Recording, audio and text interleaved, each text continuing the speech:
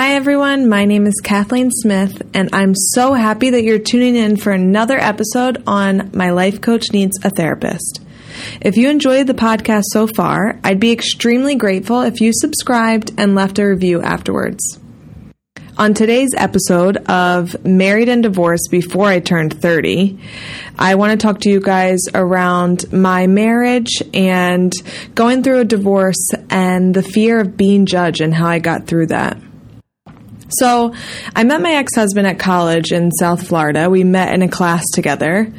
And I remember him walking in. He was a little skinny, but he dressed well, and he had an English accent. My college was one of the top universities in the U.S. for international students. So for those of you listening thinking, oh my gosh, he had an English accent, it wasn't that exciting because so many students at school had accents. And I remember one day after class, he messaged me on AIM, which is AOL Instant Messenger, for those of you who have no idea what I'm talking about. And he asked me to come over to his dorm room to work on a project. And I was so nervous. I didn't know what to wear to his dorm room. I wanted to look pretty but not try, be comfy but cute. So I wore what any college athlete would wear, my softball tracksuit. Now, before you get all excited about what happened that night, I was dating someone, and so was he. I never saw him as something more than a friend because, yes, he was super cute with an accent and a great athlete, but he was so full of himself. He was your typical flirty playboy. Nothing ever happened that night. We just became good friends. We got along really well. He was extremely funny, like most English guys are, and we had a lot of fun memories together. I would even let him borrow my car when his girlfriend would come into town so he could take her on dates and do cute things with her. After we graduated, we always stayed in touch here and there, and he moved to Mississippi for his job, and I was in a long-term relationship, and so was he. And we would see each other when he would come into town, and we'd catch up here and there. And I knew there was always some sort of attraction for both of us, but we were always with other people, and we never let it pass a point of friendship. Not long after we graduated, his dad passed away, and I remember wanting to reach out, but also wanting to give him space. Up until this point in my life, I had lost a best friend and my stepsister, and I knew no matter what I said, it wouldn't make a difference. But I just wanted to let him know that I was there if he wanted to talk. We slowly started to talk a little more and more after that, and our connection got stronger from afar. My mom was then going through rehab, and a lot was just going on for the both of us. There became a point where I remember him saying, it's been more than 5 years. We've always been with someone else. The timing hasn't been right, but we'll never know if we don't try. Come visit me. In Mississippi. What the heck is even there? I remember contemplating this and thinking, okay, maybe I can have one of my best friends go with me as like a vacation, and I'll just see him while I'm there. I was clearly nervous, and my friend was like, I am not going to Mississippi on vacation. You need to go. So he bought me a plane ticket and basically said, I hope you come. And I remember saying to my mom, what do I do when I get off the plane and I see him? Do we kiss? Hug? Remember, I had never kissed him before, and I was traveling to Mississippi to stay with him. My mom was like, you will know what to do when you get there. Great. So I remember looking up travel outfits on Pinterest because, remember, he dressed really well, and this was going to be the first time he saw me in a long time. And I remember exactly what I wore. Orange jeans, no idea what I was thinking, but they were like a rust orange, okay? And a white t-shirt with like this cool tan scarf. And I walk out of the doors of the airport, and the timing was out of a movie. He was pulling up as I was walking out, and he came around the car, and he put both hands on either side of my face, and he said, hello, darling, and he kissed me. And from that moment on, we picked up where we left off. We had to drive 3 hours from the airport, and during the car ride, it was as if we didn't miss a beat. He showed me around Mississippi, which wasn't much, took me to the Memphis Zoo because he knew how much I loved animals, and all around planned a very cute trip. And after only a few days on the car ride back to the airport, I remember him asking me what we were. He was like, look, I really don't want to do long distance, but if this is something you want, I will. And if so, can we commit to working towards being in the same place one day? Girls, I know what you're thinking. Why did this relationship end? Men are not like that these days. I know. Trust me, I'm single. I know what men are like these days. So after a few short days together, but years of being friends, we committed to one another. We were both in successful and happy jobs. We worked hard. We had our own hobbies and friends, but we flew to see each other quite frequently. And I remember he would always send me flowers before a visit just to say, "Can't wait to see you," or something like that. But long distance is tough. And in early 2013, my father figure passed away. And although it was another hard loss in my life, it only grew our relationship because we had both just gone through the same thing not too far apart. He then got an opportunity to take a new job in Alabama, and the job I worked for was all over the world, so I could transfer if I wanted to, and he asked if I would move. You remember that original conversation we had in the car in Memphis? Yeah, he was holding me to that. And I was one of those women at the time who said, I would never move for a man, blah, blah, blah. But the long distance was taking a toll on us. And I knew if I wanted this to work, I had to take a leap. I had opportunities to grow at my job at the time, but I told myself I'd rather have love and just trust in my career if it's meant to be than to turn this opportunity down with him and only be a career-driven woman. I wanted both. So I applied for a job at an animal hospital and was going to be taking a huge pay cut. I had flown in for the interview. I got the job. We decided on an apartment in the city. And a couple of weeks before, I got a call from the location of my current job in Birmingham that someone was leaving and that the position I was currently in, there was an open role and it was available for me. So, of course, I took it. I called the apartment, canceled our paperwork. Then I called my boyfriend to tell him the great news. Side note, my job was going to be in Birmingham and his was in Huntsville. Those cities are 2 hours apart. And there's one city in the middle, which was called Cullman. Now, if you're from Alabama, you know about this city, but if you're not, let me paint you a picture. The address was something like 265 County Road 293 down a dirt road with a Walmart 45 minutes into town, and that's about it. However, there was a beautiful lake in Cullman called Smith Lake.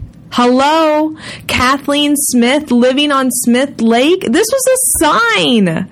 We rented a house on a lake that was absolutely beautiful, like something from a magazine. It was this massive log cabin with a glass front overlooking the lake. So I packed up, I said bye to all my friends, and I drove from Florida to Alabama.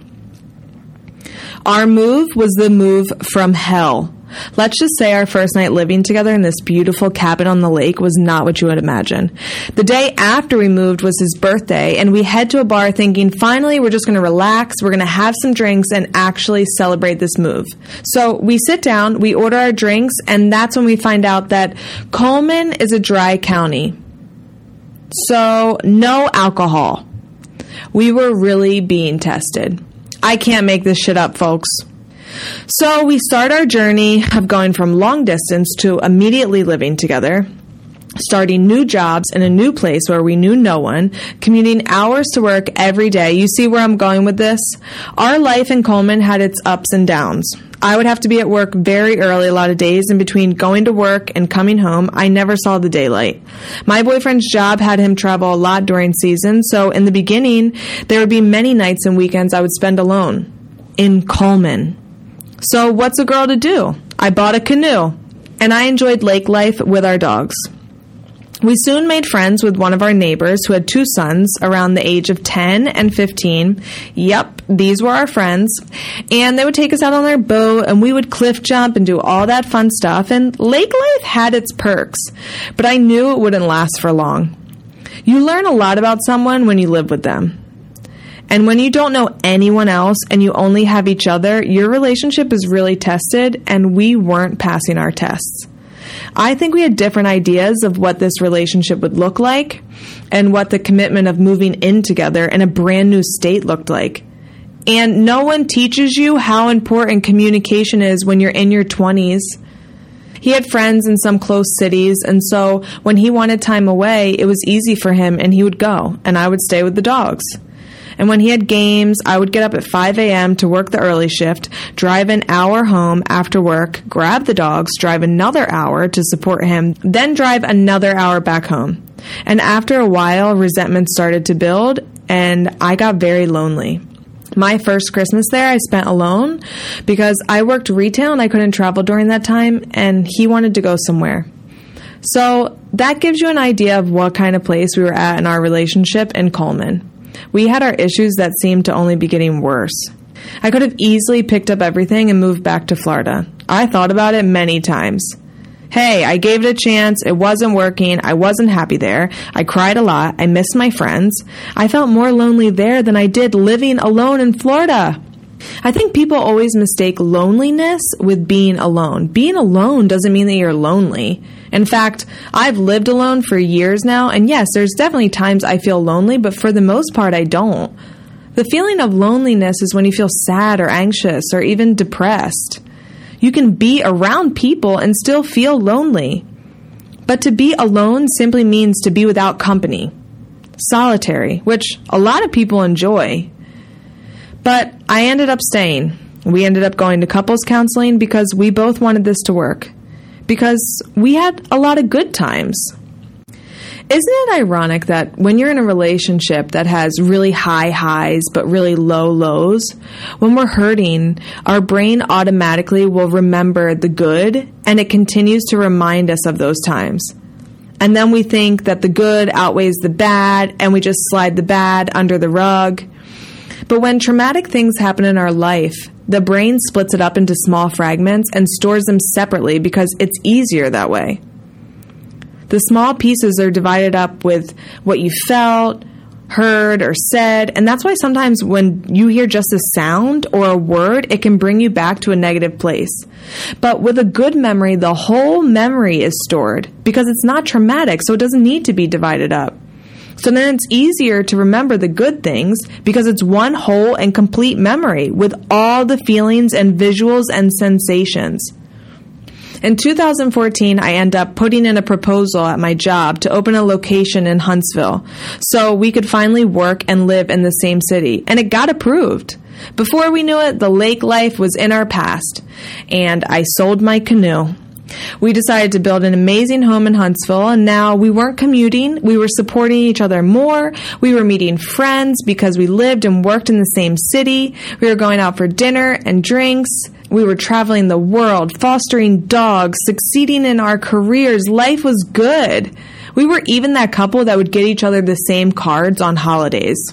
In 2015, we traveled to Turkey with his mom, where he proposed and surprised me by flying my mom and grandpa out to Turkey to be a part of this amazing moment. And we had a great week with our families, and we were on cloud nine for a while. Towards the end of the year, there was a job opening for my fiance back here in South Florida, and I wanted to get back here, and so did he. I don't think Alabama was going to be our forever home. So he applied for a job that was a bit of a long shot just because of how many applicants there were, and he had the experience, but a lot of the applicants had more. I remember when he flew in for his final interview, he had been narrowed down to a few out of hundreds. And one night in early January, we get a call, and I remember just sitting there knowing what was happening and trying to hold my excitement in. As soon as he hung up, we started jumping and screaming, and we ran through the neighborhood to tell our neighbors that he got the job. He had to move quickly, and the process started. As you know, my fiance was English, and when he got this job, they were worried about his visa not being approved. Since we had been engaged for a while now, and our wedding was already planned for the following year, one afternoon, we meet for lunch. We're sitting at a bar, and we said, it would just make everything easier if we just got married now. We're walking through the downtown area, and there was this rock wall with a waterfall at the bottom of these steep stairs, so we're like, that's going to be the place. We got our marriage license at the courthouse, our neighbor got ordained online, our parents and a few close friends FaceTimed in. We didn't really want everyone to know because we wanted our actual wedding to be very special. We were having a destination wedding. We didn't want people to not come to this celebration now because we were already technically married. So we married, and literally the next day, he left for his new job. What seemed to be everything we wanted started to become the exact opposite. I stayed in Alabama trying to sell our house, working a full-time job, trying to get a job in South Florida, fostering a dog on top of the 2 dogs we already had, and we were back to long distance and getting pulled apart slowly but surely. I finally got a job with my company over a month later and moved back to South Florida. We hadn't sold our house yet, so we're paying mortgage and rent, and decided we would have my husband's assistant live with us to help cut our rent costs. So now we were both in more successful roles at work and blooming in our careers. I was back with friends, and I had hobbies, and so did he. And after many years of just us, life was really different now. Our relationship was growing apart, and our previous issues were coming back to the surface. There was one night where it was the last straw in the relationship. I mean, we had a house together. We lived together, shared cars and bills, dogs, shared friends and family. And that was a lot to think about leaving. How many people stay in a marriage that they are unhappy in just because it's easier? So they think. At first, I decided I just wanted to separate and figure things out. I felt the separation would provide us with more clarity outside of what had become a toxic situation. He thought the exact opposite. He didn't want to separate because he thought it would be the end of everything. And he was right. Eventually, we ended up filing for a divorce. And one of my brothers once said to me, in the midst of a fight I was having with my ex-husband, he said, "Kathleen, people deep down to their core of who they are, that doesn't really change. Relationships and marriage is hard. You have to decide what you're willing to put up with. What are your non-negotiables? Everything else you have to work through." I ended up getting really clear on my non-negotiables, and some of them were present in our relationship, but I was hopeful that they would change. I don't know if they would have ever changed, but I do know in the years we were together, they didn't. After our divorce, I went through a really bad phase in my life for a while.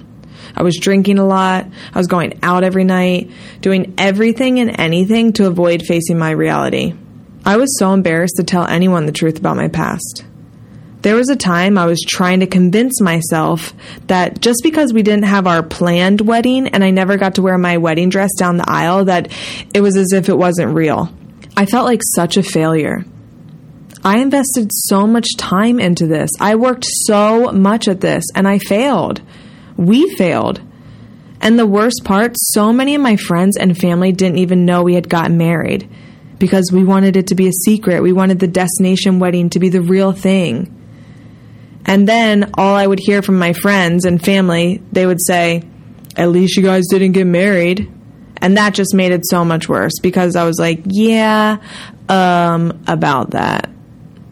I thought once I told people, they would judge me. I thought my family would be mad. And forget about dating. I thought no man is going to want to date someone who has been divorced at such a young age. And that traumatic thing that your brain does was really haunting me. I was constantly reminded of all the great times, struggling to remember the bad. I remember we met one day to go through a storage unit, and we stayed and talked for so long, laughing and catching up, and I called my mom after crying. When would I ever feel better about this? Even the day we went to the courthouse for our final hearing to process our divorce, we rode together, we laughed, and we cried. I even saw his new girlfriend that day. We had such a long history that it would never go away. But when would the feeling of sadness and failure go away from me? I thought he was my person for life. I never saw anyone else in my future. But my heart had been cut so many times. I wasn't the same woman. She was long gone a while ago, and I didn't have the same love to give that I once did. I'm super grateful that the job I had at the time was very focused on personal development. So I was surrounded by the right people all the time. They challenged me. They made me work through my emotions instead of run from them and hide. I remember one day I had a call with my boss and she said, "What'd you do last night?" And I said, "I took a bath, drank wine, listened to 80s love songs, and I cried." She was like, "You have been doing that for months. No more baths, listening to 80s love songs." And so I stopped listening to the 80s love songs and I started to slowly find myself again. I got a roommate who helped me through that first year tremendously. We would laugh and cry, and when I was having a moment, she would let me let it all out and we would talk through it. And I ended up singing those 80s love songs at the top of my lungs, dancing around the apartment, but this time I wasn't crying. The word divorce slowly stopped haunting me. It wasn't a secret in my life anymore, and it didn't mean I was a failure. Instead, it meant I went through something that taught me a hell of a lot about myself. And I grew as a person. After we got divorced, it was like a domino effect on our friends. One was engaged and called their wedding off. Another got divorced, all within the same year. And I remember my ex-husband sending me a long text basically saying, "I'm sorry things didn't work out, but I'm so glad with the way we handled it." We were great friends before we were anything else. And going through the divorce was hard on both of us, but we remained civil. A turning point for me was when I finally took responsibility for my marriage and divorce. Because for so long, I pointed the finger at him. And guess what? It never helped me heal and move on. It wasn't until I realized that there's two people in a marriage, and I was not perfect. I was just as much to blame. When I was able to forgive myself, then I was able to forgive him too. But it starts with you.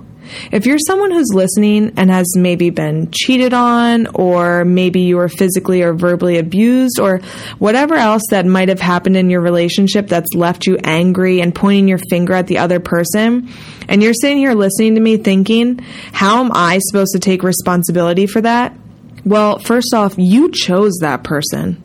And whatever was happening leading up to that point, or if you allowed it more than once and you stayed, or maybe you did the same but in a different way, who knows? But in every single situation that you are a part of, you have to be able to look at yourself and take responsibility first. I don't think either one of us would go back and change anything if we could. We became adults together. We went through a lot together, and unfortunately our marriage didn't last. But we didn't fail because we tried and we worked at it. And we gave it many chances. No one gets married thinking or wanting to get a divorce. At least I hope not. But I know our divorce only prepared us better for our next relationship or our next and hopefully last marriage. He's been in a relationship for a long time now, and I used to be angry thinking she got the better version of him. It's like I invested all this time, and so did he, for him to work on himself because of our divorce, and then he becomes this good man for the next person. How many of you are like, why do they get the better man? I had to go through all this stuff. But when I was finally happy with myself again and I found forgiveness, I was happy for him. None of that mattered anymore. So if you're struggling with a divorce, or even just the word, I get it. But the work starts with you. And if I leave you with anything, I want to leave you with this. You've got to get real with yourself. Look yourself in the mirror and take responsibility. Forgive and love yourself again. And everything else will follow.